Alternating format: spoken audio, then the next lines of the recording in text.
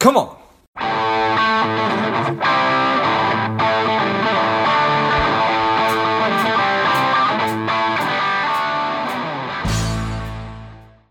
Well, Lepla, this is George G, and the time is right.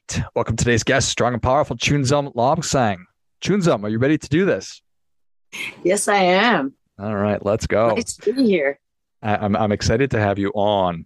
Chunzum is a Buddhist nun. She's a worldwide teacher of meditation and philosophy in the Tsongkhapa Tibetan tradition. She's the founder of the Limitless Health Institute. Chunzum, excited to have you on. Tell us a little about your personal life, some more about your work, and why you do what you do. Oh, that's a big question. Right out of the gate. Right out. You just go for it. That's super. I think that's where to begin would never work for me. I like to go from where I am now, let's say. And I was thinking, today, talking to you at this time kind of matches to where we are as an organization, Limitless Health Institute.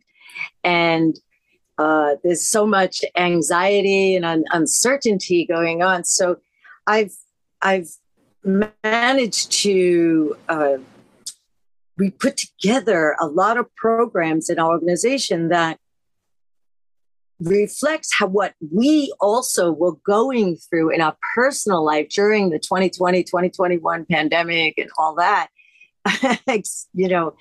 and that had to come into our work. So our personal lives became a little bit more involved in our work because we were all affected by the same things. And that brought a bit of a unity to our organization and also to the programs that we were doing, because there was a certain equanimity in what people were experiencing at that time. And it's still continuing with different events, obviously. So what I do is how much of what my knowledge is throughout my life that I've learned, how can I bring that, my experiences, into helping people to help other people? Because there's nothing better than having a sense of empathy when you are working to help others. And it's not like we all have to go through the exact same experiences through life, but as long as there's some understanding for the same suffering, different experience of it. And that must go back to some deep Buddhist trainings, which I've been studying for over 30 years. And then I also utilize that in my dance movement psychotherapy practice. And that's when we created Limitless Health Institute to bring those ideas together and those kind of services, very personal, creative services to people who needed help. Love it. Simple. So, I don't know. Where did you grow up, and how does one become a Buddhist nun? Yeah, that's I have no idea how that happened, because I am an American. I am a New Yorker. I grew up Lower East Side, and how do you go from a Roman Catholic family, large family, of course, then, right? Roman Catholic, 7 kids. And we were good. I did all the things that a young Catholic, child would go, communion, confirmation, very rituals, and we went to mass, we did things. So there was already a sense of practice of some kind, whatever your belief is, there's a practice that goes with it. Not just a belief in your mind, just thinking about, God, Mohammed, Jesus, whoever you're focusing on. But there's principles and values that go along with it. But there's also, and this goes right into meditation. It's like, how do you then think of these things every day? How do they become active in your daily life? To me, that's the link between all practices of different faiths and beliefs. There's certain activities of kindness and compassion and love that we carry out throughout the day that then brings the understandings of the different beliefs together. So that slid me right into Buddhist scriptures, because I had questions. I had questions about my, growing up and who is who and who did what and what's happening. And I found that there is an extraordinary amount of literature and commentaries on the few sutras that Lord Buddha had taught. And many of my questions were answered. And that just kept going. Still, we bring those teachings into the programs of LHI. I love it. So you're a curious person. You were trying to solve life's mysteries, trying to figure things out, and came upon or across. Yeah, and the chaos of crazy growing up. Right? Mm-hmm. All of us. and those really resonated with you. And now, obviously, you've been taking and applying these and putting the beliefs to work in your life for ever since. And that's led you to found the Limitless Health Institute and to have a focus on meditation and dance and helping people to manage and deal with the anxiety of stress. And that's always been there, and then really exacerbated by the last several years. So as you look out at society, and what are some of those, how are stress and anxiety really manifesting in the world today? Oh, I don't know. That would have to be up to the individual. Yeah, I mean, how do you want to phrase the question? How do we see it in the environment? How do we see it in ourselves? It would have to be up to the individual of how stress is so super individual. So we're all experiencing it. Well, can we say that every situation that occurs must include a stress? It would be impossible to say that when something happens that every single person would react the same. So stress is a very individual, and it has a lot to do with the stresses we grew up with, like how we were coping and able to manage as we were very young, because that's kind of when a lot of our developmental coping mechanisms develop. Is, we took them 1, 2, 3, 4, very young age. And so it depends on a person like that, how they're going to, when they're in an environment that, how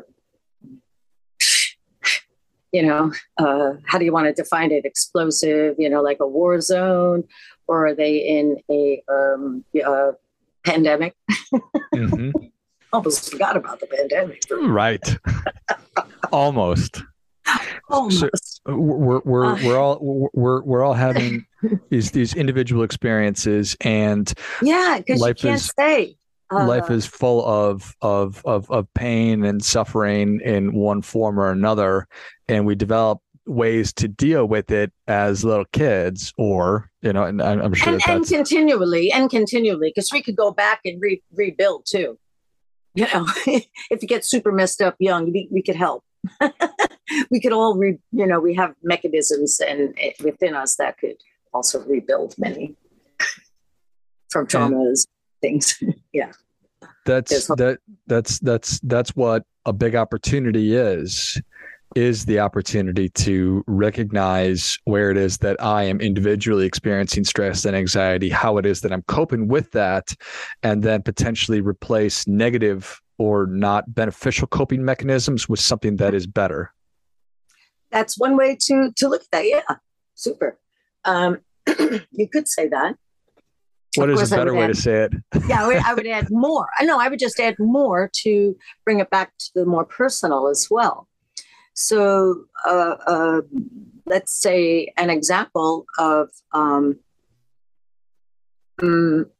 someone who just, let's say, gets stressed in a crowd, anxiety in a crowd. Especially now, I just did a program and people, it's a choice now where some people are super stressed, they'll wear the mask in a crowd and some won't, but they're stressed in different ways. So really, it does enter into how do we interact with others.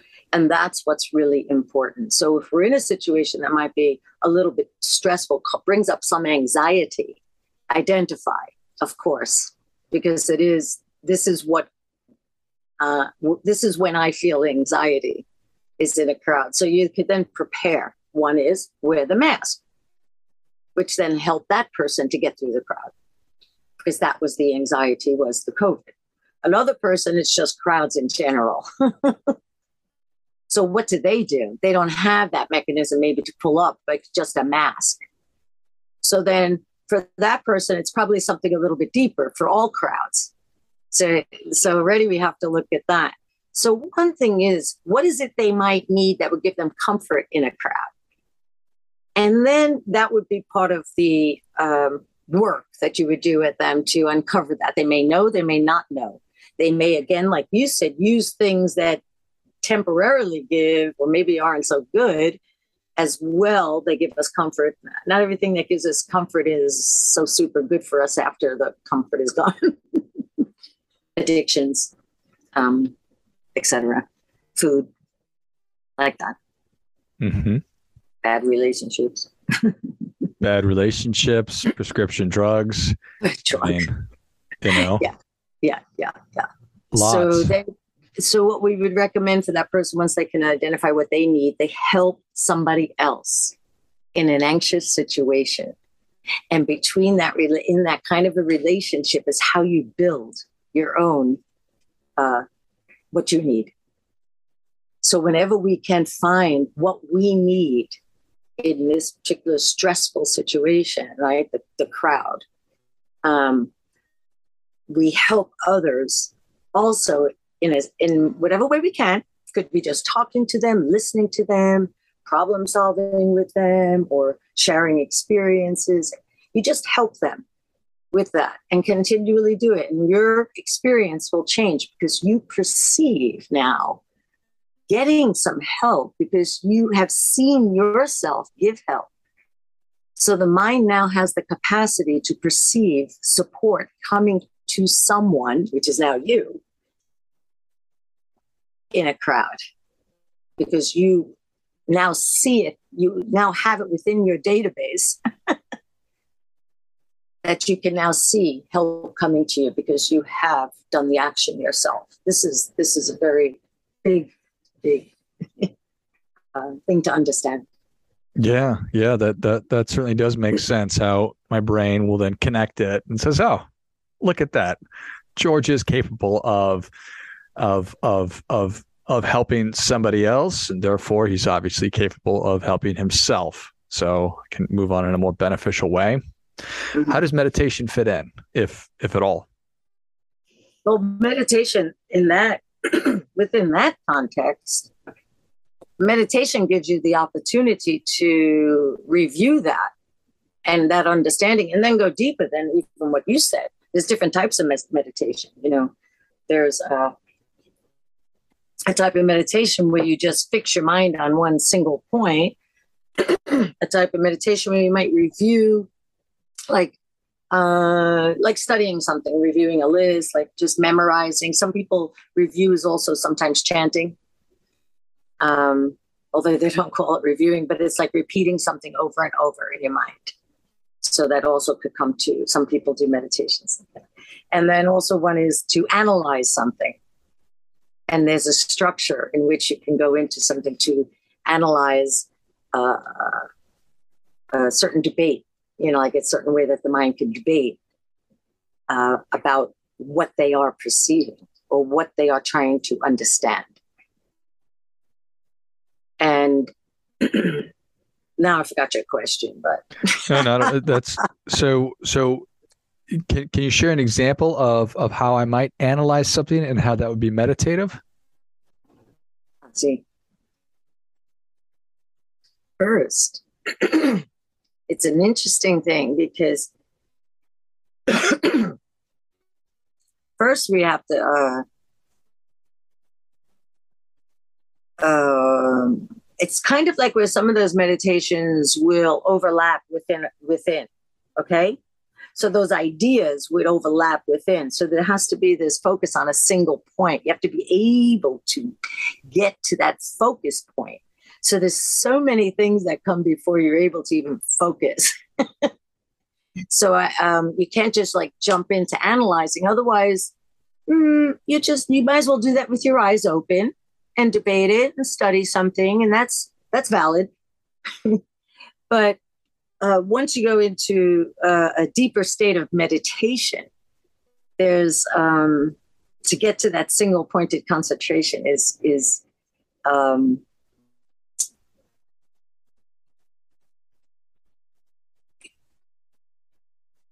the analyzation of a topic would turn into a conversation in your head without that single pointed concentration.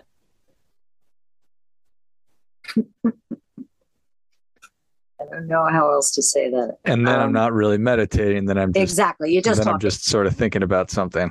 Mm-hmm. Which again is a valid. If you could find Sure. 10 quiet minutes in your time to sit and contemplate, this is extraordinary. So it would be beneficial to do that. And then I could. I'm so focused on somebody that I really want to help them, right? So I'm really focused on the kind of help that I want to give them. And I now want to make a plan about how to help them. I can close my eyes and meditate and go through a nice little story of what I might want to do to help them. I'm going to come to your house and you'll open the door and we'll sit down or something like that. You make a plan and then I'll help you do your bills. That's like a thinking thing. But what's the feeling under that? What's my motivation? These are the kind of things where you can go deeper into analyzing. Is that person, how is that person separate from me? How is that person connected to me? How will that plant the seed for me to get help coming back to me? What does that do to my brain waves when I'm actually see myself sitting next to them, helping them with their bills, their monthly thing, getting, some elder person, that maybe needs some assistance organizing their life. And I have to think about how is that really going to change my life? Because you wouldn't know just thinking about it. So what are the things you would think about? Yeah, I can see how that goes considerably deeper than me just consciously getting out a pen and paper saying, well, on Thursday, I'm going to go over to Janet's house and I'm going to bring over some food and I'm going to cut her grass. And that's going to be it. It's going to be very helpful. Yeah, which is great. Which is very, very nice and great. But once you start going deeper and peeling back the layers. Mm-hmm. So how is that person, like to the extent, is that person in the room before I got there? Just to throw you off for a second. Well, yeah. Let's assume that Janet is just at home because she's not able to leave her home. Well, let's take every time you walk into an empty room, right? Let's say you walk into a room and there's some flat surface and there's something on top of the surface, right? Okay. You walked into the room, but you don't quite identify yet what it is. But you just see the color and the shapes. And at what point do you identify that that's a glass on the table? You might say, oh, when the lights came on, or maybe you were standing in a corner and you couldn't quite see, you could just see the glimmer of the thing. You didn't know it was a glass on the table. And then is it a glass? So is it a glass on the table when you walked in the door? Or was it when you picked it up in your hand and you said, oh, this is a glass of, that I'm supposed to drink of water or something? When did it become a glass? of water. I didn't say water at the beginning, a glass on the table. Sorry. Sure. Okay. Yeah. And that's the kind of thinking you would do in a deeper meditation. And you might, review an experience you had when you make contact. Like, when is it that you make contact with the object? We make contact with people around us with our eyes, ears, all our senses. And then, but the eyeballs just pick up the object. They don't think, oh, this is, he's wearing blue shirt. I just see shirt. Not even, I just, see head, actually, because and then the next you see shirt. Like, what do you even see first? So that's the kind of thinking you might do in a meditation. Interesting. When have I contacted the water or the glass? The glass. When did it become a glass? Probably would have said, well, as soon as I can see it clearly, then I'd probably recognize that it's a glass.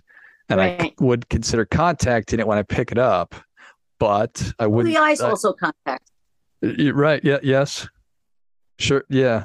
But just because I need to feel. Right. Just because I see somebody on the street doesn't mean I contacted them. And just because I have a conversation doesn't necessarily mean that I contacted them. If we shook hands, maybe that means I contacted them. I don't know. Maybe. Well, let me ask you a question. When the dog walks into the room and runs over to the table and the glass, let's just say it's, it's not a big accident or anything, but, like when they make contact with the glass, we don't know if it breaks or not, but what do they see?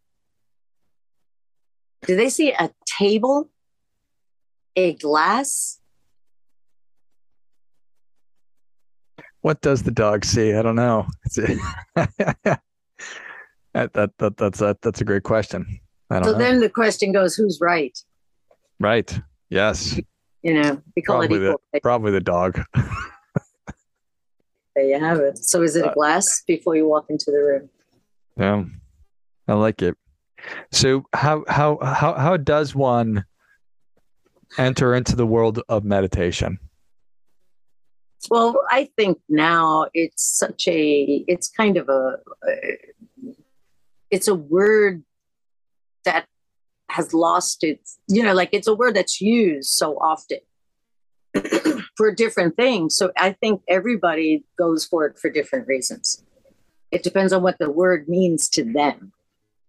And then I hope that they find what they seek upon that definition that they find for themselves.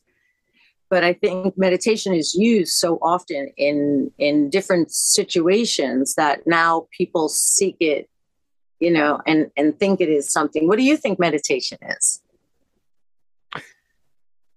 I am a person that I want to have a process that I can follow.